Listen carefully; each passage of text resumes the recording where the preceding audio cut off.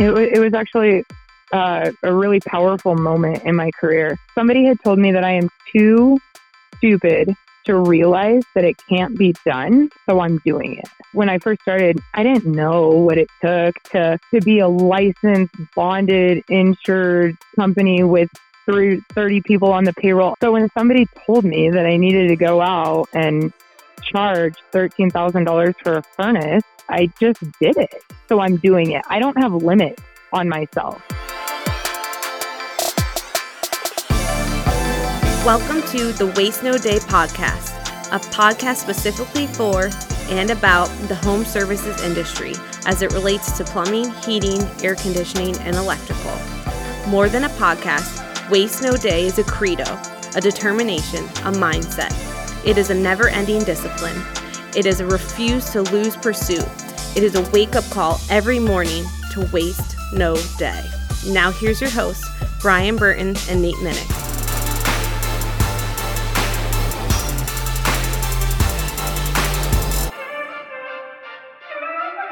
Hey, welcome to another episode of the Waste No Day podcast. Your hosts, Nate and Brian, hanging out with you again. Welcome here to another episode, this time part 2 of Coral Whale. We're really excited to invite her back on as a guest to put her in your passenger seat. It's going to be a great conclusion to our conversation that we started last week. So if you haven't checked that episode out yet, be sure to do so. But for right now, we're going to have a little bit of a discussion ourselves, and we're going to turn to Brian for our quote. He that is good for making excuses is seldom good for anything else. Benjamin Franklin. Oh, Mr. Benjamin Franklin. A little bit of our namesake there. Yep. In fact, it's his birthday, Tuesday of this week. Oh, is it? It sure is. All right. And I'm wearing a Benjamin Franklin polo, as it were. It looks lovely. Benjamin Franklin Plumbing. And with that, let's switch over to talking about indoor air quality. No, that's Coral's job, buddy. Nobody wants us talking about something we don't know that much about. Wait a minute. That's every time we talk on this show. Well, at least one of us. But as you were saying, Brian, go ahead. Excuses. Yes. We were right back on Someday Isle, as we talked about last week. That's such a great concept, Brian. Let's run through that concept again real quick for those who missed it last week. So it's a Brian. I don't know whose quotes they were and where they came from, but I heard it on a Brian Tracy book, The Psychology of Selling. That's from probably maybe the early 90s. It was among the best-selling books on selling all time. And he wrote about the disease of excusitis, the inflammation of the excuse-making gland, and how people who suffered from this disease were exiled to an island where they lived together and got nothing done. Called? Someday Isle. I love it. It's great. So I figured we'd piggyback on that conversation with the quote from Mr. Ben Franklin on a person that is good for making excuses is seldom good for anything else, which is, it's great. And I mean, it's great because I've learned over the last 9 years of training people that you can show this to someone without, as a trainer, you have to do it without really shutting them down. And that's always the fine line that you're trying to toe. Show somebody that they're living in a world where they're putting excuses between them and everything they want to accomplish. But once you show them that and you help them figure that out, anyone can come back from that. It's not a life sentence. So if you're always finding a reason it can't be done, that's what you do. You don't get it done because you find reasons it can't be done. We have a few people together in our lives who always find a way to get it done. I think Matt Buckwalter is one of them. I think our team is a team full of people like that. It's just, there's never a thing we set out to accomplish where we're like, here's why it's not going to work. Just like, well, that didn't work. Let's try another one. And I'm guessing everybody on our team and Matt and, other like Tommy Mello, who's somebody who sticks out immediately, Ken Goodrich, these people probably find themselves in that place at one time or another, or maybe came from that place where they were, suffering from a little excusitis. And the best way to get out is a win. It's a W. Just to find a little win. It's like I heard Jordan Peterson talking about the best way to like get up and get moving, is to get the dopamine system activated. So to say to yourself, I'm going to open my sock drawer. That's it. I'm going to open my sock drawer. I'm going to pair up every sock in there, roll them up, and I'm going to organize it. If I can't find a match, it's getting thrown away. When you start the process, you start that. Make sure your laundry's done before you do that. They call it the dopaminergic loop. Dopaminergic? Yeah, the loop of the dopamine cycle. You start it when you pull that drawer open. When you have the thought, it doesn't do anything. You actually have to take physical action. And when you take that physical action, it starts the cycle. And when you finish it and close that drawer, you've completed that loop. And now you're ready to take on a bigger version of that task. So start with something small. Just get it done. Figure it out. Say I'm not taking an excuse for not doing this. Get your fat, out of shape, lazy butt to the gym. Go get a membership. Don't get a membership. Just go take the one-time free trial day.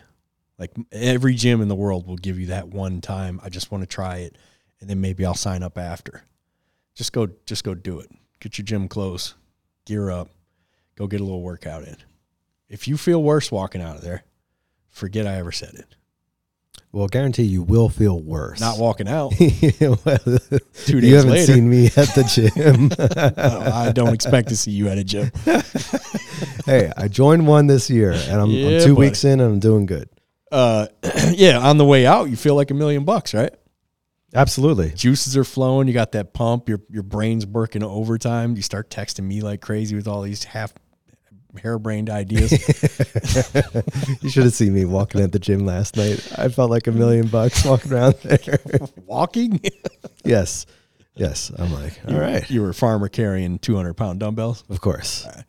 Yeah, so you get that pump. You get that rush of endorphins and blood flow to the muscles, and you just feel like you can do anything. And your mind is working at overtime, and it's like, or overdrive, and it's like you feel super accomplished. That's a big one. Like going to get your first workout ever, or in years or months. That's a huge one. Getting that one under you is thank you. You're well on your way. Yeah, so you completed that dopaminergic loop, and you're on your way to a bigger task. So you knock that one out and get on to the next one. What's the next one? I truly feel like for most salespeople, if you're already doing some kind of presentation, like you have what you do every time, you have some sort of presentation put together. So you walk in, you have the way that you bring up the product that you want to involve them in. Say it's whatever version of indoor air quality you sell. So it's the electronic filter. How much do you know about the quality of the air in the home? That's how you bring that up. Or if you're a plumber and you do water treatment, how much do you know about what comes through your home in the tap water? I don't know how everybody brings these things up, but the way I brought up the products that I like to sell was by asking them what they know about it.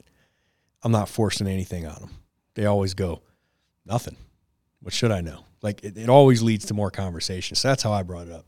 And then that leads you into how you talk about how great the product is. And hopefully you're tugging on the heartstrings. You're Roy H. Williams. You're winning the heart so the mind will follow. Imagine standing on the top of Mount Everest.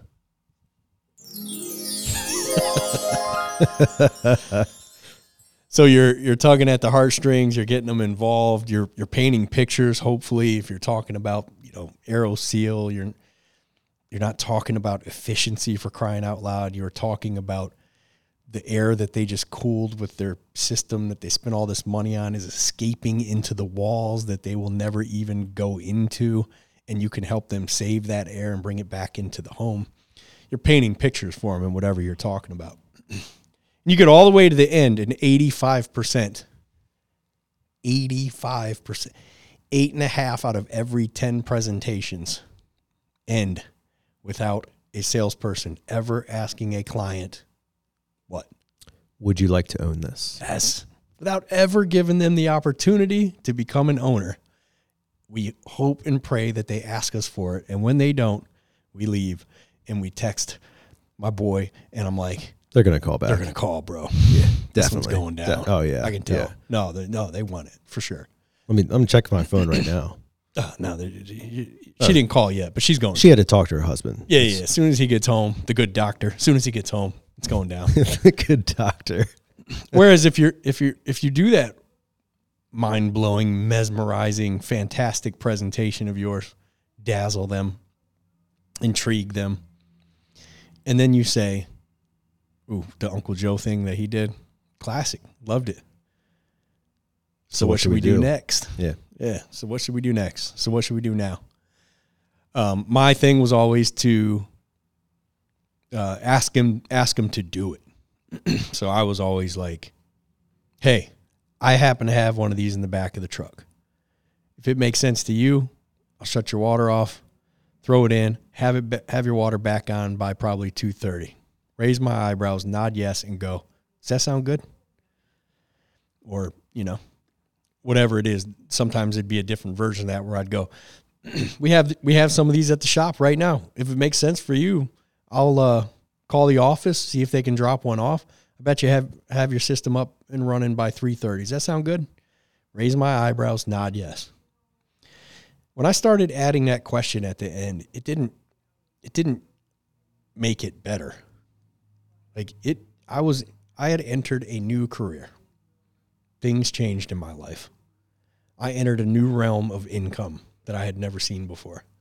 A new level of income. I was officially entering a new tax bracket.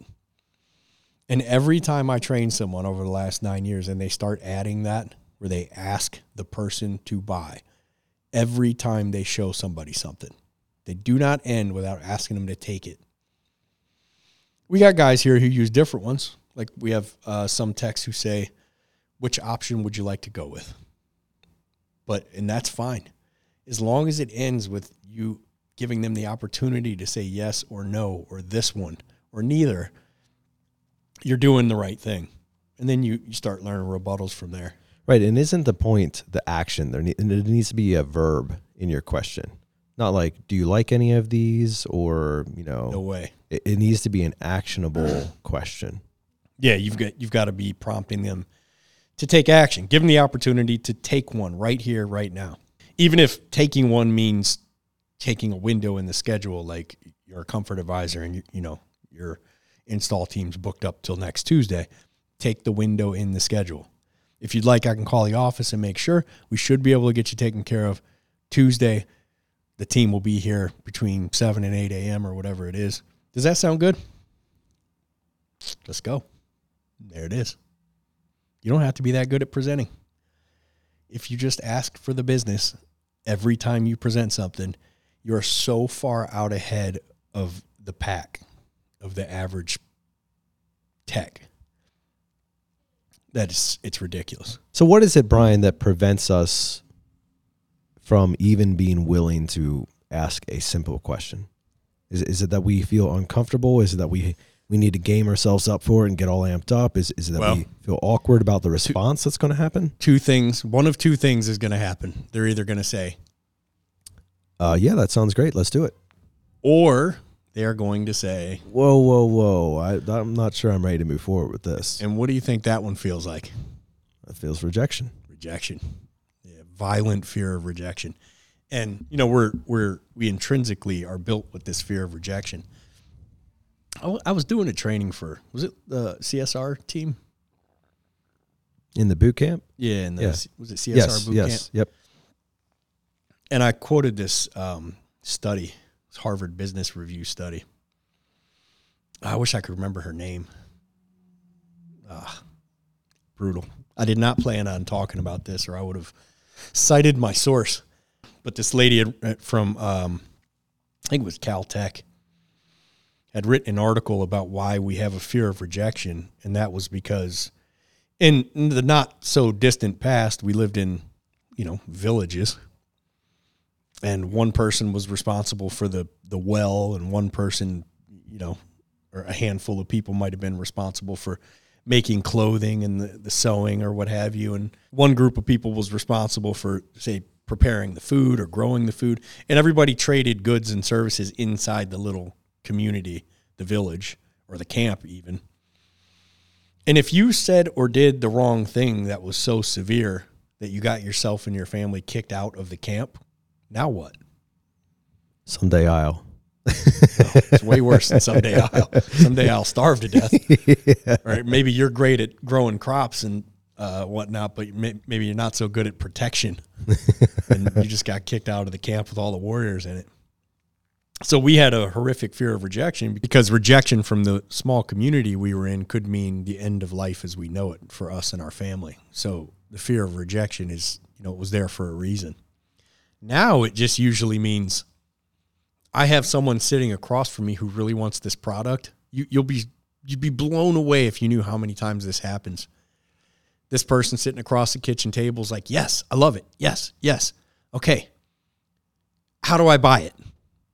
But they don't want to ask that because they fear rejection.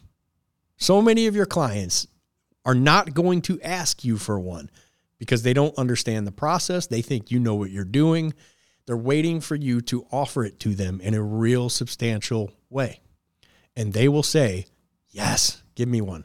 Or they'll say, no, thank you. I don't want one. So what? How has this negatively impacted your life moving forward? What they never do, as many times as I've tried it and as many times I've had technicians try it, is step out of their seat, pick up the kitchen chair, and start beating you over the head with it. For some reason, that's the fear, but it never happens. Oh, well, what excuse are you left with, Brian? To not ask? No, I thought maybe that happened previously in your life. And no, not been beaten with the chair. No, but you have this feeling like it's going to go sideways or chaotic or the rejection is going to be steep. I don't know what it is. I know I suffered from it in the beginning. I was not asking for the business. And a plumber in Vegas told me that. Mike Bissell from Yes in Las Vegas straight up said, biggest difference between my presentation and your presentation is I ask for the business every time I'm there and you probably don't. I said, the heck I don't. He said, all right, show me how. I went to role play it with him, and I think I ended the presentation with something like, isn't this great? I don't know, like, cool, right? But never just said, take one. And Mike graciously showed me different ways to ask for the business. So I was so scared and like timid and, didn't want to stand out that I had to craft the easiest possible way to ask for the business, the softest way possible. Later in my career, I could be, blunt enough to just say, why don't I start the paperwork? You guys want this thing, right? It didn't mean anything to me, but early on I had to use that question like, hey, if it makes sense for you guys, I can call the office, see if they can drop this stuff off. I'll have your system powered back up in 2.5 hours. Sound good? But you never have to deviate from that. It's such an easy way to ask for it. Well, thanks for explaining that, Brian. And I think it is so critical to make sure that is a piece of your presentation. And in today's program, Coral is going to continue breaking down things that she does in the home, questions that she asks, ways that she goes about it. And I think it's going to be really intriguing and a great listen for anybody in the home services industry or really anybody in sales, frankly, although the topics are certainly going to revolve more around being in the home and talking about things like heating and air conditioning and plumbing. But for now, we're going to turn to our review of the week. Amazing! 3 exclamation points. So I had to yell it, 5 stars. Great podcast. Great group of guys. My team and myself have benefited greatly from listening to this week in and week out. D. Seaton? D-Seaton? D-S-E-A-T-O-N. Sure. That's a tough one. I'm guessing it's like D is the first name and then Seaton. Or maybe they're French. D. Seaton? Go ahead and hit me up on Facebook, D. Seaton. D. Seaton. Let me know who you are. So I can, well, I'll be happy to fix this. We are grateful. Thank you. Yeah, thanks for the review. Why? Getting the reviews and the 5-star reviews and ratings on Apple Podcasts helps us get guests. That's just all there is to it. Also helps us get more listeners, but more than anything, when you ask someone to do an episode, the first thing a lot of the gatekeepers do is jump on Apple, look up your show, see how many ratings and what your average rating is. And every one of these means a lot to the show. So thank you. Keep them coming. Throw one on there for us. We don't ask you to buy anything. We don't ask you for anything in return. But if you really enjoy the show, you get anything out of it, please write us a 5-star review and share it. Share it on social media. Tell a friend about it. So before we jump into Coral, part 1 rolled out last week, and I'll post it in like some HVAC groups. HVAC is, they're probably the worst with this, which is your quote unquote super techs. These guys who invest all of their personality and their technical skill and none of it into being human beings. See someone like Coral who's just crushing it, $2 million a year, 70% of it IAQ. And they proceed to take her to task for quote unquote ripping people off. And I'm like, for the most part, when they post this stuff, and for every one that posts, you get 10 or 20 that say great things and just, like the post or whatever. But I will engage for the most part. So how is a big question of mine. Oh, she's ripping people off. And I'll just put how. And one thing you get a lot is people saying like, I'm a tech, never sold anything in my life, never taken a day of sales class, never going to. Okay, that's great. That's you. Good for you.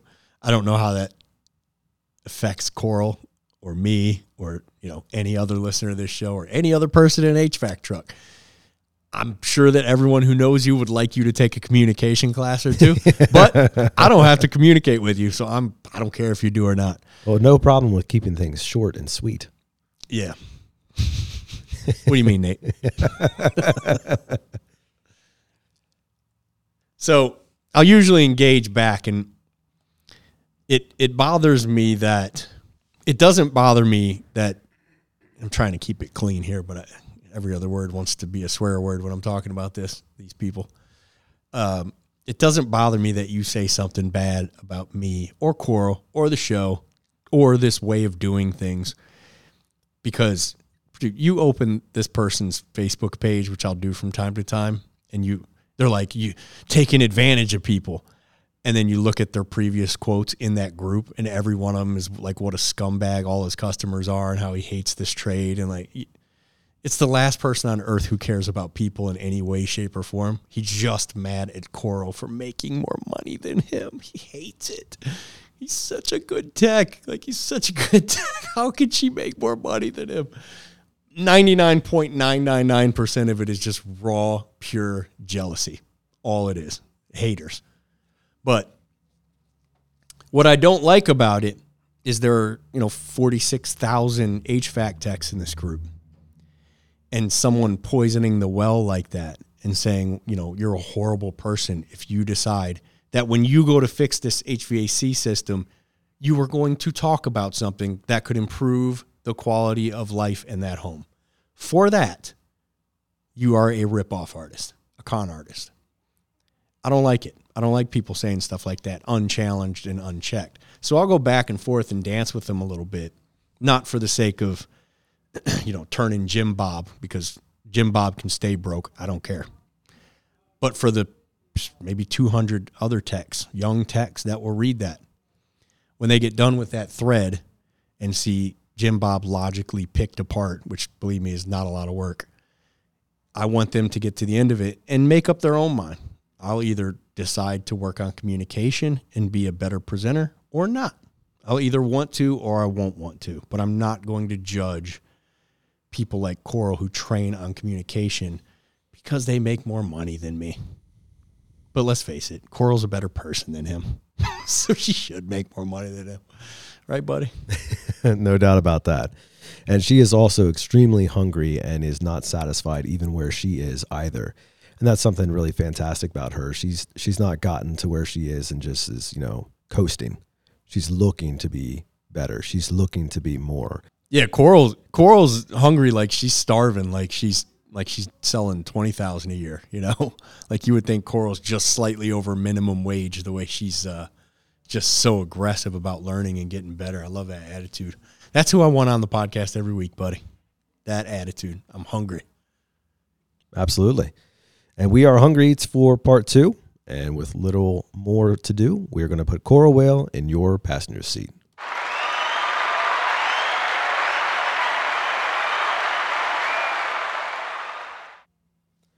Our guest today is returning for part 2. Her name is Coral Whale.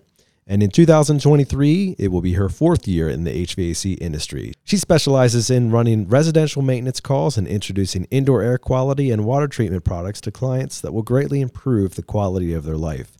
In 2022, she finished with an average ticket of $8,500, running 540 calls, closing 50% of those calls, and totaling $2.3 million in maintenance call sales. She enjoys teaching her skill set to other technicians and companies that have a need or a want to not only improve the quality of life for their clients, but for themselves as well. When she's not in the field, she values time with her family, getting outdoors to enjoy beautiful Colorado, which is where she lives.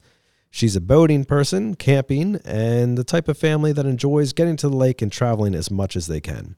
Welcome back to the show, Coral. Yeah, thanks. Missed you guys. Yeah, absolutely. It's been so long since we've talked, and it's good to have you back on. For those of our listeners who maybe didn't have the privilege of hearing your episode last week, could you give us the elevator speech of who you are and what you're all about? Yeah, I'm about, my name's Coral.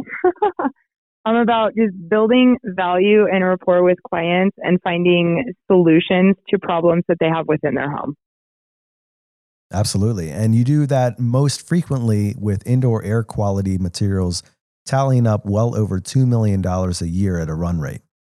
Yes, I do that on strictly maintenance calls. And I go in and find out what types of problems they're having and present solutions so that they can feel better, live better, and just in general be happier people. And it seems to be working out quite well. Absolutely. Now, for those of our listeners, if you missed last week, make sure you go back and listen to the episode, because we were right in the middle of a great conversation regarding turning a person, or the pendulum swing, as we would call it here, but turning somebody who starts off as negative into a raving fan by the time you're finished. And you had just gotten done telling us a story about how you got somebody who had 18 quotes presented in the history and had said no to all of them to basically convert over to a yes. Just summarize that up for us and tell us more about the feeling that you had and the homeowner had at the end of that call. You know, it's definitely pulling up to the house knowing that the client had 18 quotes. Again, in the last episode, we talked about prejudgment, and it was really tough for me to push the prejudgment to the back of my brain on this one.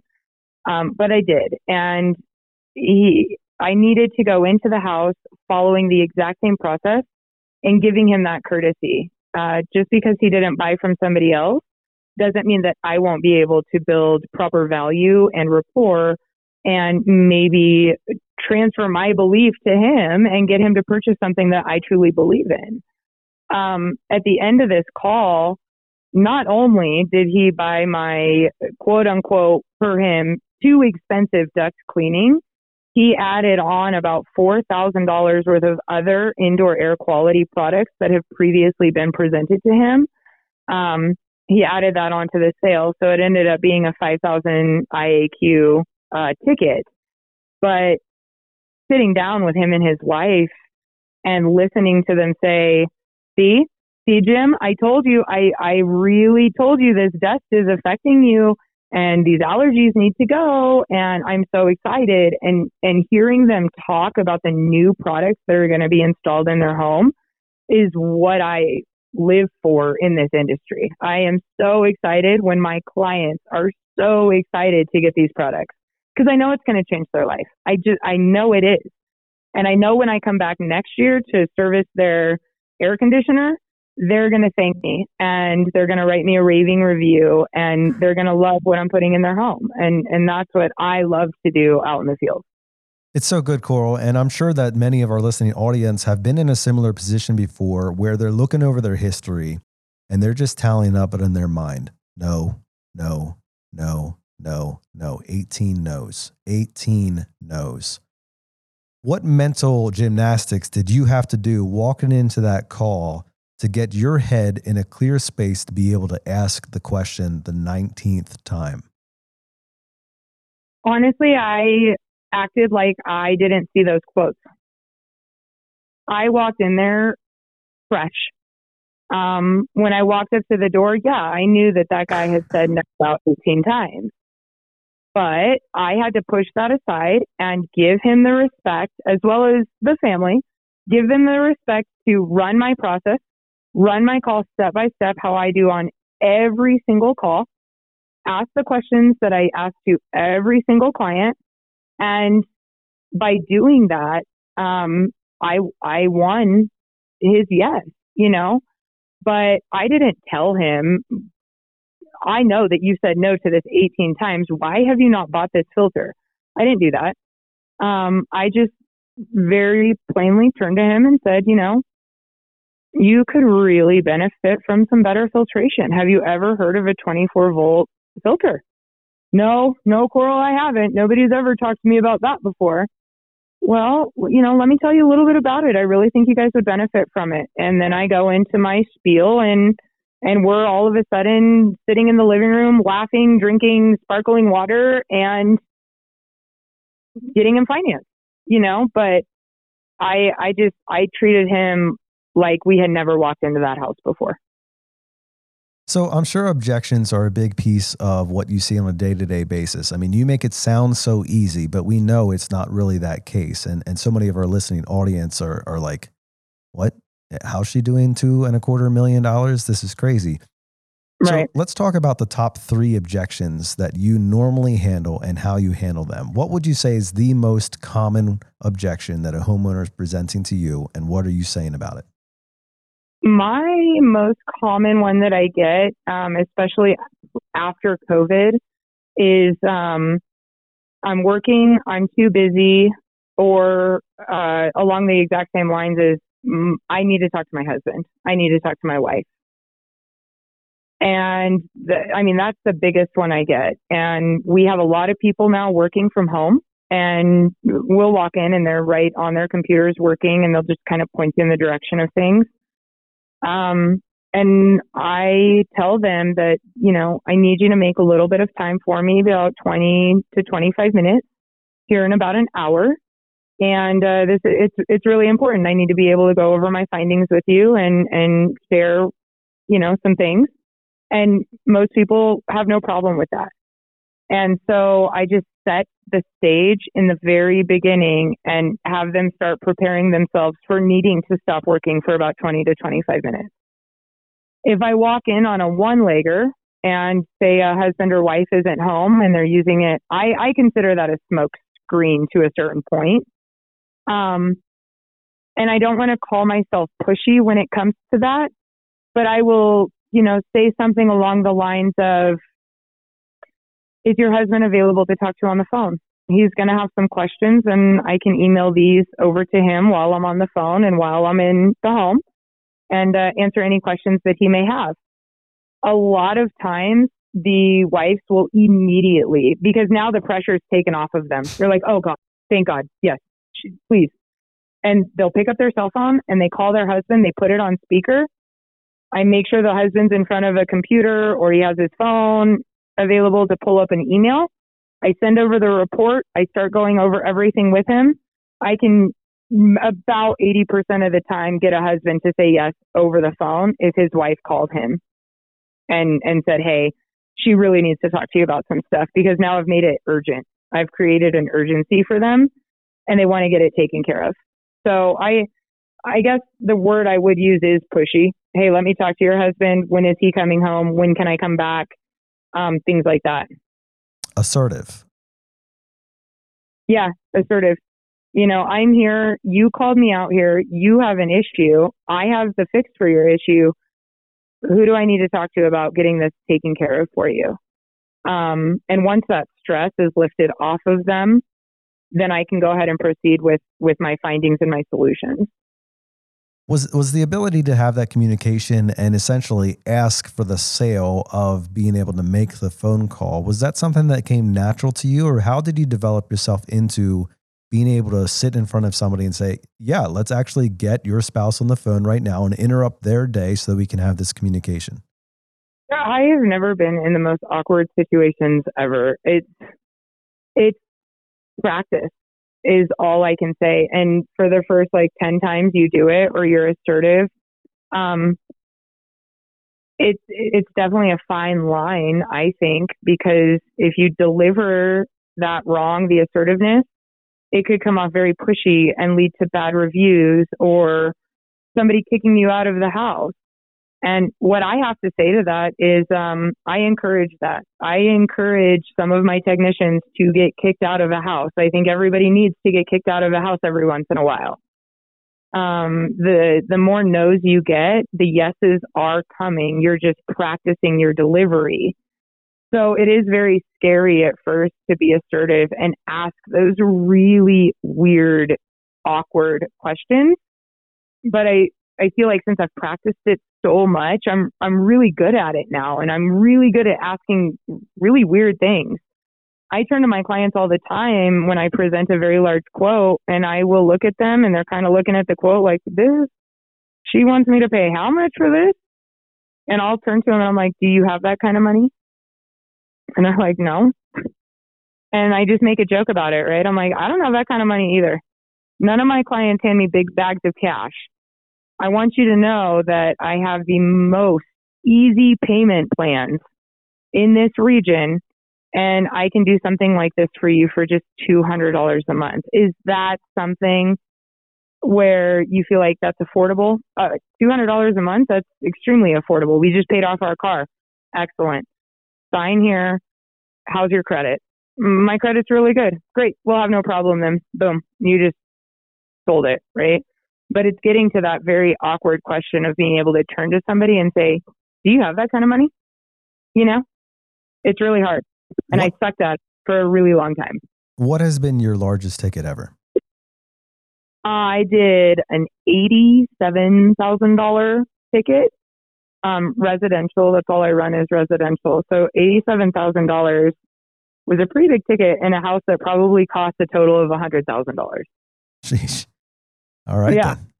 Yeah, it was pretty cool. She had a lot of technicians in and out of that house for many, many, many years. We ended up doing, we did so much over there.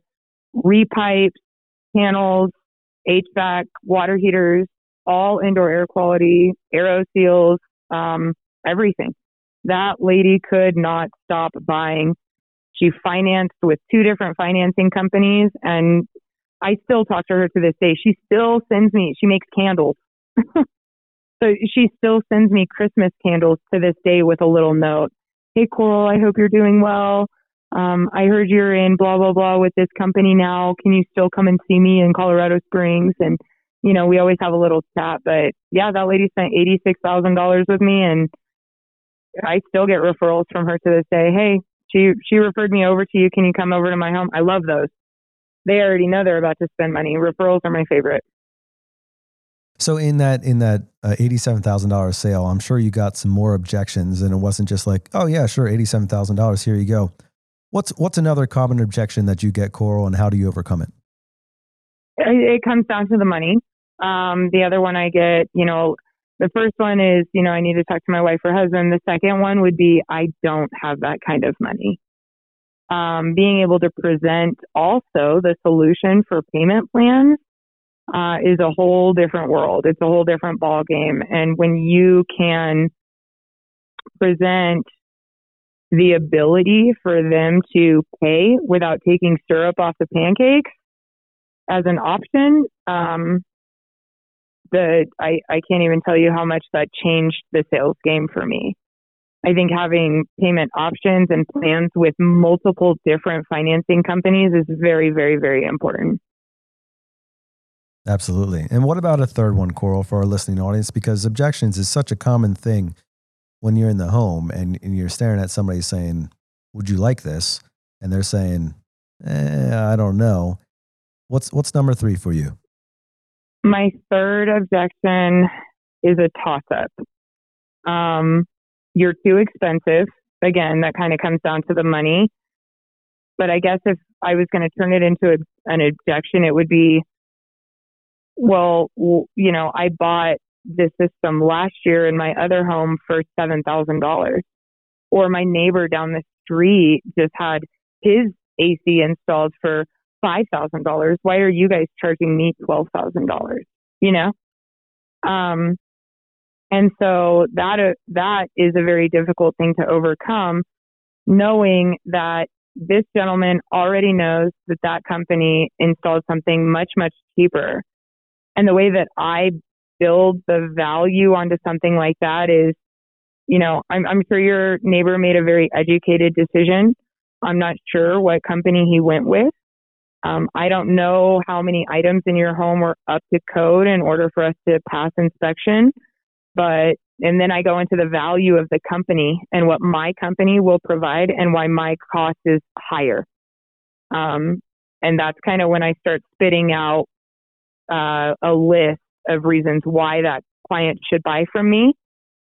And some of those items include, you know, 24/7, 365 service on demand. Warranties are a big thing. You get certified, NATE certified HVAC technicians in your home every single time, drug tested, background check, things like that, you know? And that objection is easy to overcome if you know how to build value in yourself and your company. So that's how I beat that objection. So Coral, I mean, the obvious question then is, you know, you're a woman in a traditional man's world, so to speak. And you did mention in our previous week's podcast that you do sometimes use that to your advantage. Let's talk about that, because you are able to connect on a different level.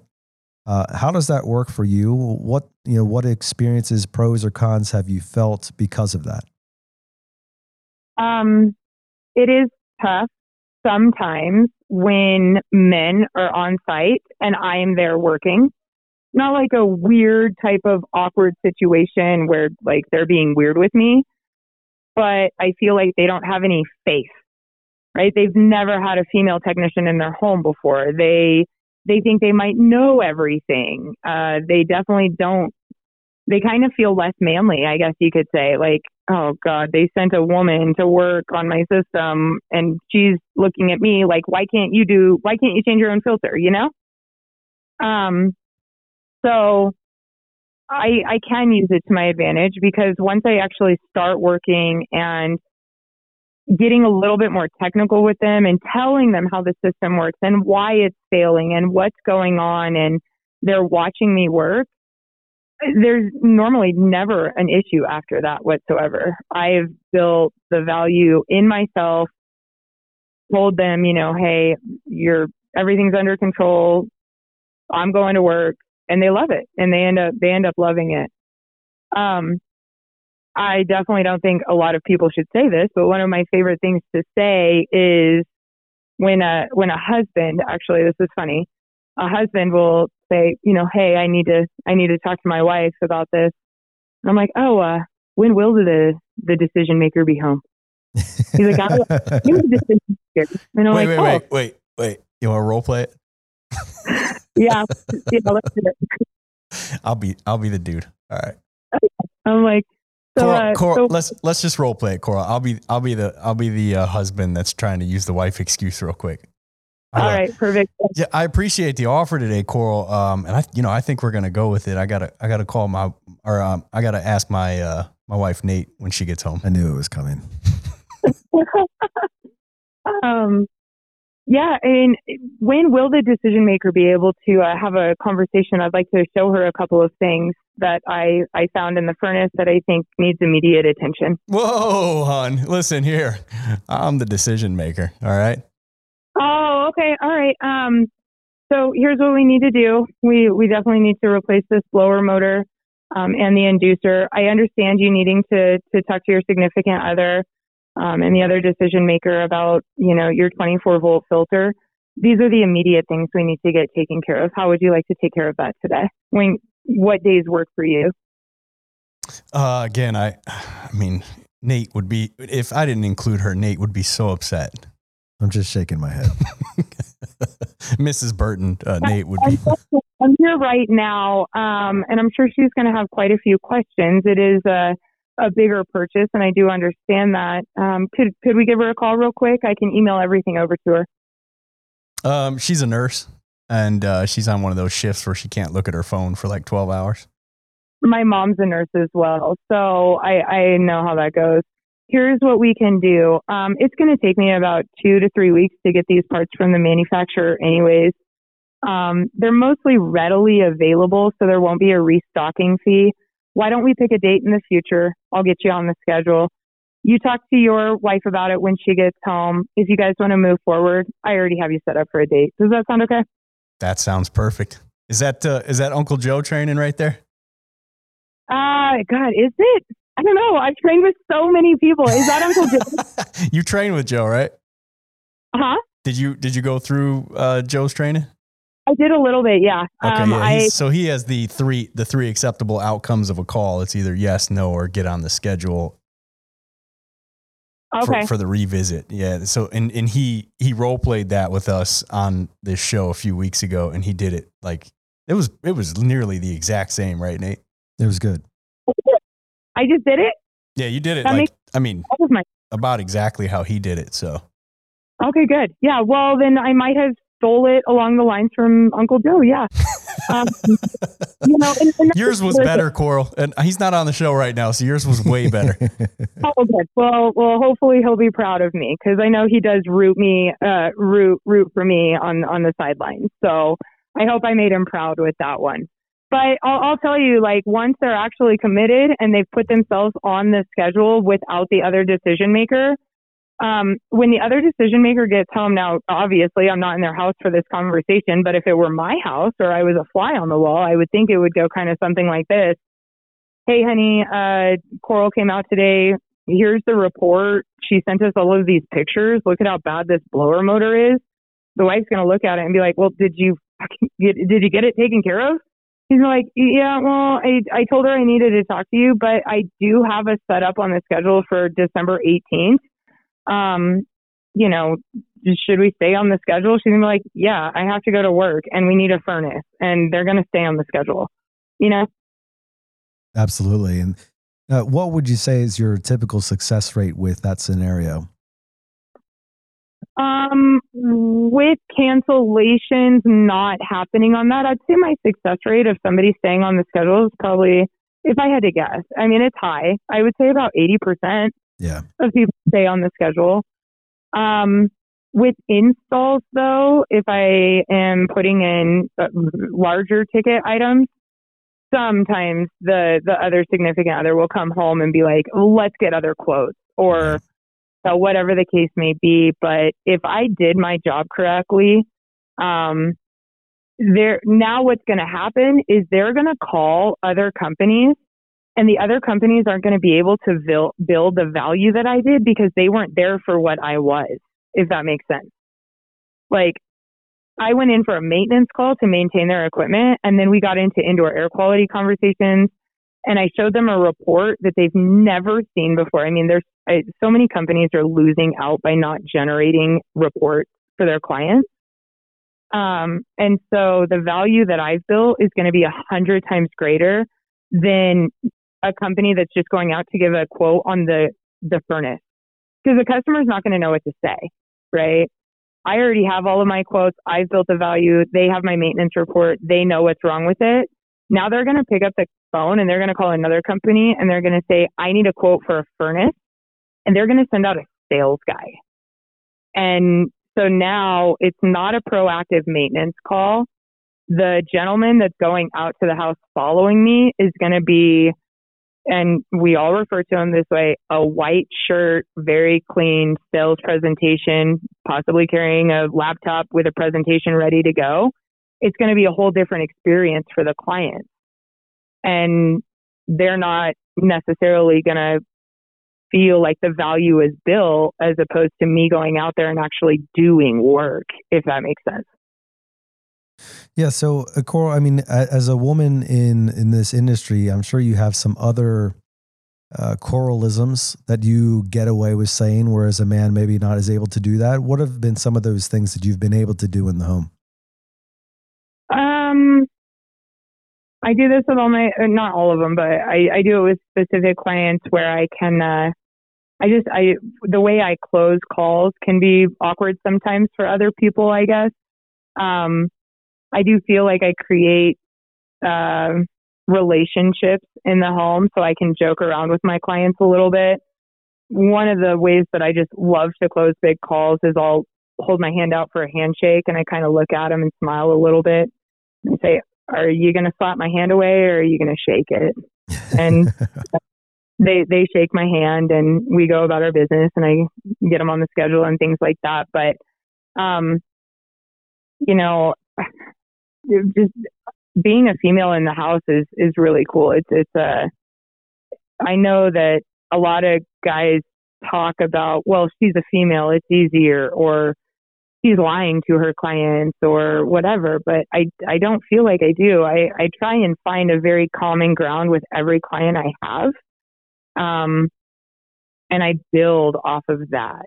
And I think anybody could do it. I mean, I think a big burly old plumber could walk into a house and really build some good value and hold his hand out and say, you going to take it or you going to slap it away? You going to kick me out or, are you going to make me lunch?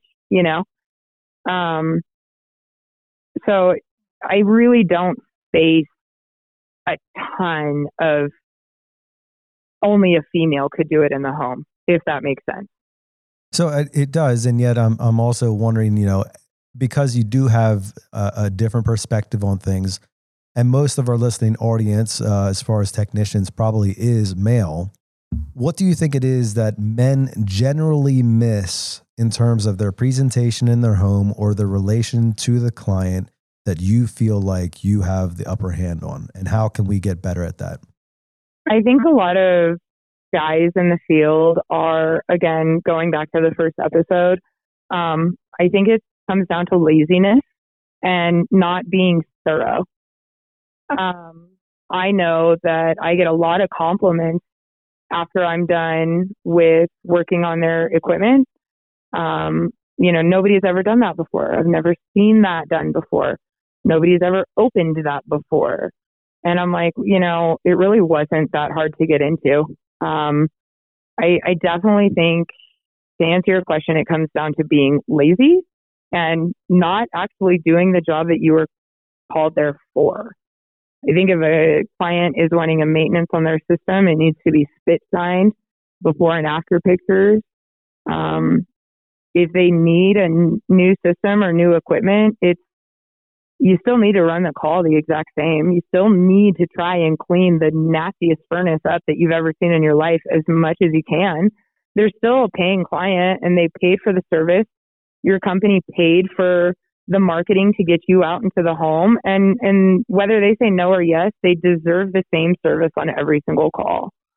So when technicians are out in the field and they're not doing that, they're really, really missing the mark. I think for everybody, themselves, the client, the company, it really hurts everybody's bottom line for sure. Speaking of being there to do what you're supposed to do, obviously that's a given, even if it is something that we forget to focus on. But I'm sure you've had good success at inviting other branches of your company or other trades into the home as well. In fact, over the past 2 episodes here, you've explained that you've invited plumbers in to do the water heaters. You've talked about panels. You've educated yourself on those things. What are some of your best approaches to having a client understand that there's another area of the home that they didn't call you out to look at, and you're not an expert in that field, but you are an expert in recognizing warning signs, and you do want to draw their attention to their panel, their water heater, their water filtration? Well put, buddy. Darn yeah, well absolutely. put. I love turnovers. I absolutely love them. I think there's huge potential for turnovers to different trades. And I love doing it. But I think that especially on maintenance calls, people in the field can get tunnel vision. So, for example, you have a maintenance call for a furnace on your board for the day. And I feel like a lot of people just go out there and they're like, I am only here to work on the furnace. This is my call. I'll be here for 30 minutes. I have 18 other calls on my schedule today. This is what I'm doing. And they don't look at other things, which really pisses me off because it is so easy to just turn around and look at the water heater. And, you know, if the water heater is creating an issue, it's leaking, or they need an expansion tank, or whatever the case may be, it doesn't even matter.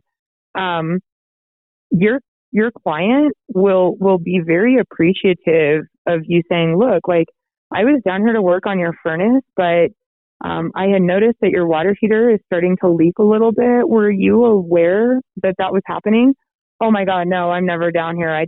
Okay, well, it's not a problem at all. I can definitely assist with this. Let me call my office and see when I can get one of my plumbers over here. Coral, that would be great. Thank you so much. Absolutely. I called dispatch. Hey, I have an emergency over here at my client's house. Can you please send a plumber as soon as possible? Absolutely. I have one 20 minutes away. They'll be on the way. That client is so appreciative that you found other issues in the home and they don't have to make another phone call. I think that's super important for them. Time is very, very, very valuable. And now that they don't have to track down a plumber, call somebody else, get a quote, worry about it or anything like that, and you built value in yourself and your company, when that plumber walks on site, they're going to be able to sell that water heater. And I look at panels every single time I'm in a home because the breakers obviously are in the box for the AC and the furnace. Am I going to know if there's something wrong with the breaker? Am I going to disassemble the entire panel? Absolutely not. I am not going to do that. If I wanted to be an electrician, I would have been an electrician. Not doing that.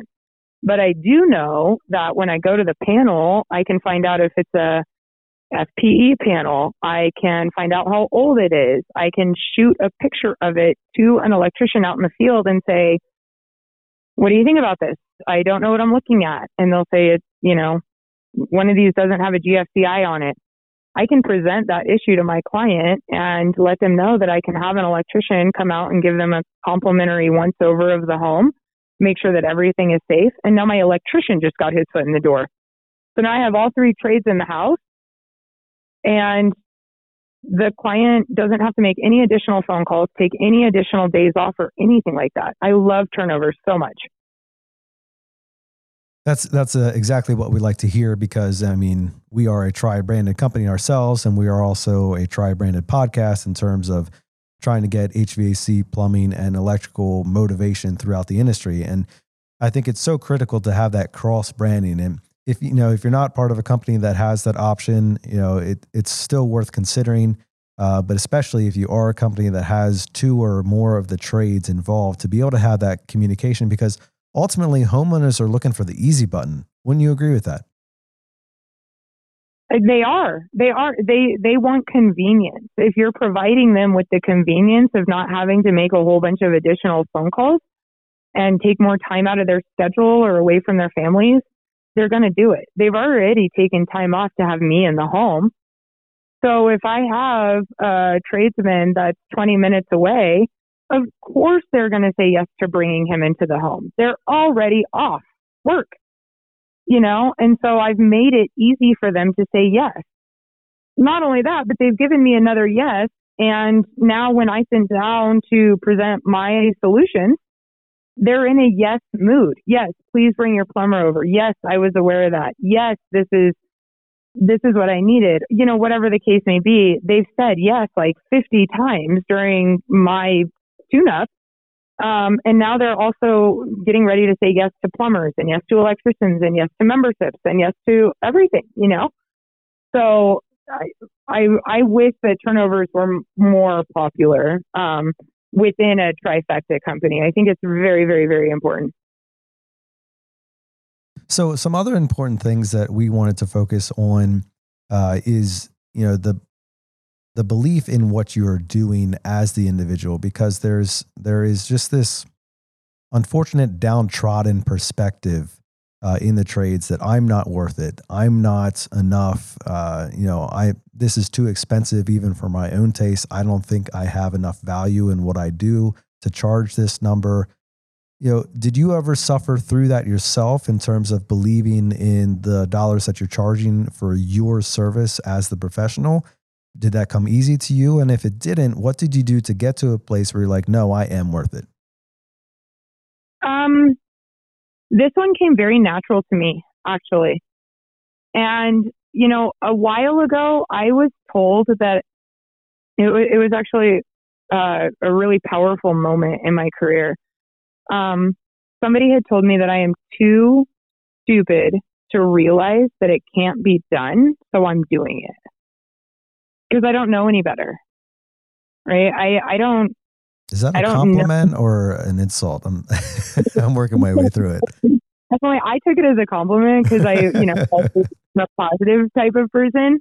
It was definitely meant as a compliment. But yeah, the more I said it to myself in my head, I was like, you're right. I am too stupid to realize that it can't be done, so I'm doing it. I don't have limits on myself. I don't know. When I first started, I didn't know what it took to be a licensed, bonded, insured company with 30 people on the payroll. Like, I don't know what that takes. So when somebody told me that I needed to go out and charge $13,000 for a furnace, I just did it. It just, that's what it costs. And people need to make money. I mean, once I got into the mind frame of saying, does this client really believe that we're going to come out and we're going to install this equipment and make $100? We're not going to be around in 2 years. This is what I need to charge in order to ensure that my company is around for the long run. And I did not have an issue with that at all. The other thing I don't have an issue with too is I love the conversations that are always had about you're putting in really crappy equipment or this is better equipment than that or whatever. I'm like, it's all made pretty much at the same factory. It's just who branded themselves better, right? Or what kind of motor it has in it, or is it builder's grade or is it not? Whatever equipment my company is selling at the time, in my mind, is the absolute best equipment, period. I love that equipment.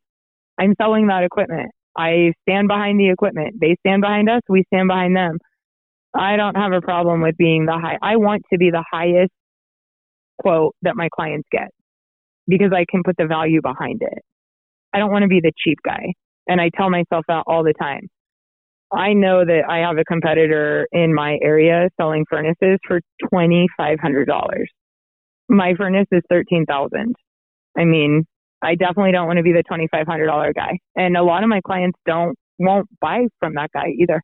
That's a great perspective, Coral. And yet, the naivete wears off after a while, right? So, I mean, you said you were too stupid to realize it couldn't be done. So you just went out there and charged $13,000. Well, what happened the first time that somebody said $13,000? Frank and Joe offered it to me for $6,500. What are you going to do? Well, it's one of those conversations now you have with the client. Well, what corners are they cutting to have their price so low? And one of the ways I say that without downplaying my competitors is I'll have a client say something like, whoa, that's really expensive. And I just turn to him and I'm like, compared to what? What are you comparing it to? Well, I saw on Google it's $2,500. Well, sir, I just got the struts done in my truck and the struts online say that they're only $200, but I paid $3,000 for them. What are you comparing my high prices to? Well, Jim and Dan said that they'll do it for $6,500. Well, sir, that's a really good price. Where are they? Did you call them? Well, yeah, but they can't come out here for 3 weeks. All right. We're here now. We're reliable. We're here. We're going to back that equipment up with warranties. The second you see their brake lights, your warranties go with it, So there's a lot of ways to be able to get around that objection. I'm not scared of that objection at all. Yeah. And I think going back to having to ask those awkward questions. Well, $16,000 is way too expensive compared to what? Who are you comparing me to? Because that's not who this company is. My company does this and this and this and this. What does their company do? Are you getting the value? Did you add maybe indoor air quality products? Did they tell you about this stuff? Well, no, they didn't mention that, you know, I needed a duct cleaning. Okay. Well, that's included in my price, right? Or did they mention your ductwork is really shifty and maybe your return or supply needs to be replaced? Well, no, they didn't mention that either. Okay. Well, we're going to go in and we're going to take care of all of the issues as opposed to just the box. And more times I can get them to say yes to me than I can, you know, then they'll say yes to the smaller quote for sure. It's often overlooked that even when they start down that road, they don't really know what they're saying. And we're in trades that cover really important, dangerous things like gas, carbon monoxide, high voltage electrical, water even, which can be pretty dangerous. And, you know, raw sewage, which is extremely dangerous. And it's never looked at like it should be, which is, I mean, most people have had some kind of medical procedure, like, you know, a knee replacement or an ACL or a shoulder surgery or tonsils removed or something where, you know, you could have saved money had you taken that drive to, you know, Ensenada or what have you, and found someone to do it, you know, cut rate across the border. But why don't you? Yeah. If it's only money, why don't you take that drive next time? Let's say your kid, your wife needs surgery, your husband, your sister, your mom. Why don't you throw them in the back seat, drive them down across the border, and have someone there do the surgery for a tenth of the price? Right. What's stopping you? Yeah. It's dangerous. You know, the quality, right? It's dangerous. There's a reason they're going to do it that much cheaper. They're missing quite a bit. And there's no difference between that and the stuff that we're working on in these trades. There's a reason there's supposed to be licensing and insurance requirements and contractor ID numbers and all these things in place. And I just had one of our plumbers get beat up by a buddy of mine's going to do it for, you know, a 12 pack. And we're talking about a gas water heater. Like, you got gas coming in, carbon monoxide being carried out, and you let this guy get away with, I'm going to trust my family to the guy who's going to do it for a 12 pack. Mm-hmm. Come on, bro. That's not even an objection. Like, that one should be so easy. It shouldn't even be on our radar, you know? Right. Exactly. And maybe, you know, the other thing too is once you mention that and you have that hard conversation with that client, they'll have a mind shift. I mean, that's really all you have to do is you just have to get them to shift in a different direction. And show them that the cheapest is not always the best. And I really always like to find a common ground with my clients when I'm overcoming things like that. You know, I'm like, when's the last time you went out to a steakhouse? Well, my wife and I went out about a week ago. Okay. And you ordered, what kind of steak did you get? Well, I got the porterhouse. Great. So you paid about $60 for your porterhouse. Yeah. Well, where are you going with this, Coral? Okay. Well, you do know that they bought that steak in bulk and they probably paid $3 for your $60 steak, right? Did you argue with the kitchen staff about how much your steak is and if you could have a discount on your bill? No, you didn't. You gladly paid for it. You ate it. It was delicious. You guys went home and you probably had a really good evening, right? Well, yeah, we did. The same thing. Whoa. Hold on a second, Cheryl. Stouffer's makes a Salisbury steak TV dinner. It's $8. All I have to do is microwave it. Please, you expect me to pay $60 for this porterhouse? Yeah.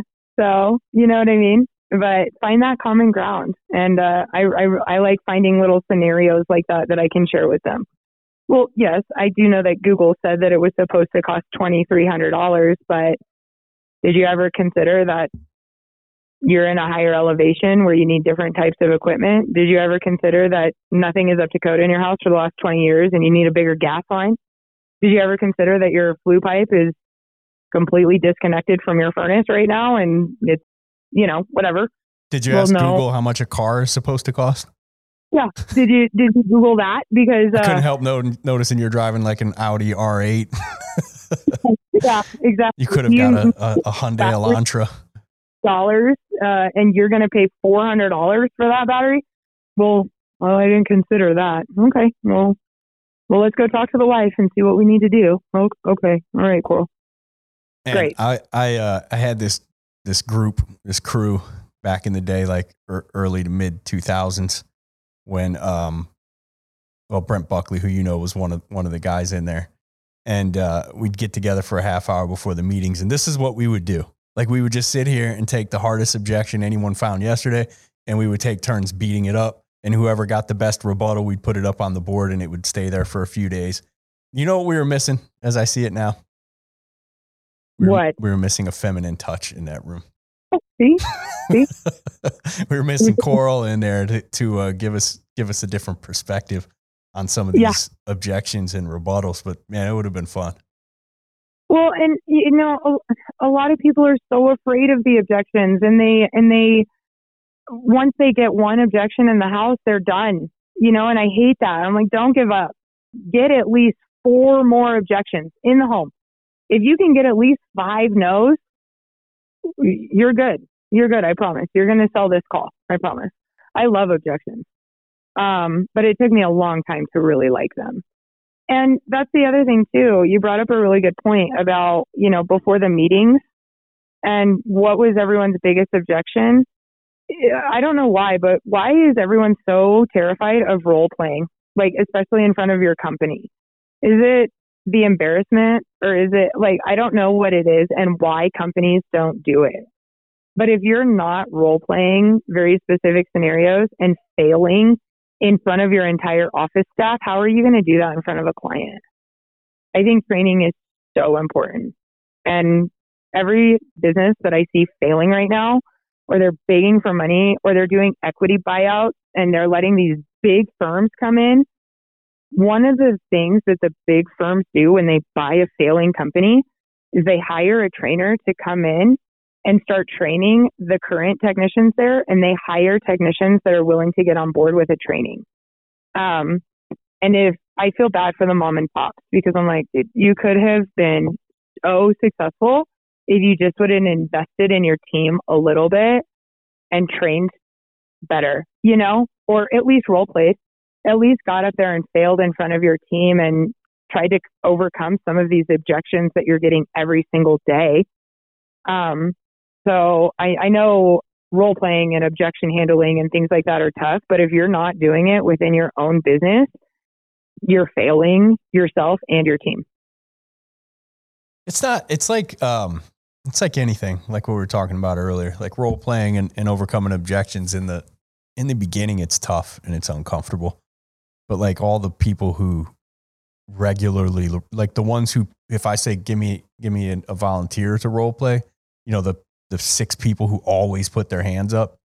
I was here when they all were terrified of me picking them to role play. I've been in this position 9 years now. So every one of them was like a hurry up and don't make eye contact with Brian while he scans the room for who's going to role play first, and now because of practice, they're like, let's go. Like they know it's the reps that make them better. Let's go. I'm up. We practice my free throw shots. Perfect. Well, this was awesome, Coral. I appreciate you coming back for a second episode. And I want to put together an episode where we get a few beasts. This is going to be a massively popular episode. I'm guessing it'll be top 10 in all-time downloads, like by the end of the first month after we release it. And I think it'd be really cool to get an episode together where we get just like you and a few others who have really done some fun role play with us and just do an objection hour or something like that. Would you be game for something like that? That would be fun. That would be so interesting. I have some really big role models out there that I secretly stalk and look up to, The Waste No Day podcast. Huh? The Waste No Day podcast. Yeah, you guys. Secrets out. Yeah, I will. I have quite a few mentors out there that I really look up to, but man, I have just seen some absolutely incredible numbers coming out for the end of the year. You know, we all love to show our numbers and our accomplishments, which I love seeing. But at the same time, I'm like, I have a lot of work to do. And some of these guys are putting up $4 million, $7 million, $8 million in sales. And I'm like, okay, who do I go to for training now? How can I better myself? Because I'm not going to let these guys beat me. There's no way in the world that they're going to start beating me over and over and over again. How do I make myself better? So that's the next thing I need to find out is who wants to train the trainer, right? That's so good, Coral. And we're proud of you. We love the motivation. We love the competition. Thanks so much for sharing with us for the past 2 episodes, all the things that make you do what you do, the things that make you tick. I think it's awesome, and it's been inspiring to hear the message that you're bringing and the level of drive that you exhibit. We hope that it's been motivational for our listening audience, and I'm sure that it has. Yeah, and when that drive and that desire for ultimate level of customer, I don't want to say it is customer service, but that term is so cliche. But your servant's heart when it comes to your clients, mixed with that drive to, you're not shy about saying I want to make as much money as I can possibly make while I'm behind the wheel of this truck every day, which is stupid not to say. I don't understand the logic of pretending that's not the case. But your drive mixed with your servant's heart, it always equals great success in an industry like this. And I love that you have the opportunity to make as much money as you want doing it because you deserve to. Thank you. So, Coral, last thing here for you. If people are interested in learning more about you, your story, or just connecting with you to share some questions to your responses, or maybe there's some ladies out there who would like to hear your perspective of being a female in the field, what's the best way of getting a hold of you or in touch? Best way to get a hold of me is going to be through email, coralwhale@outlook.com. Anybody can shoot me a message. And I'm very, very responsive on Facebook. I love when people reach out to me and ask me questions. And, I am one of the first people to get on there and give advice and encourage people.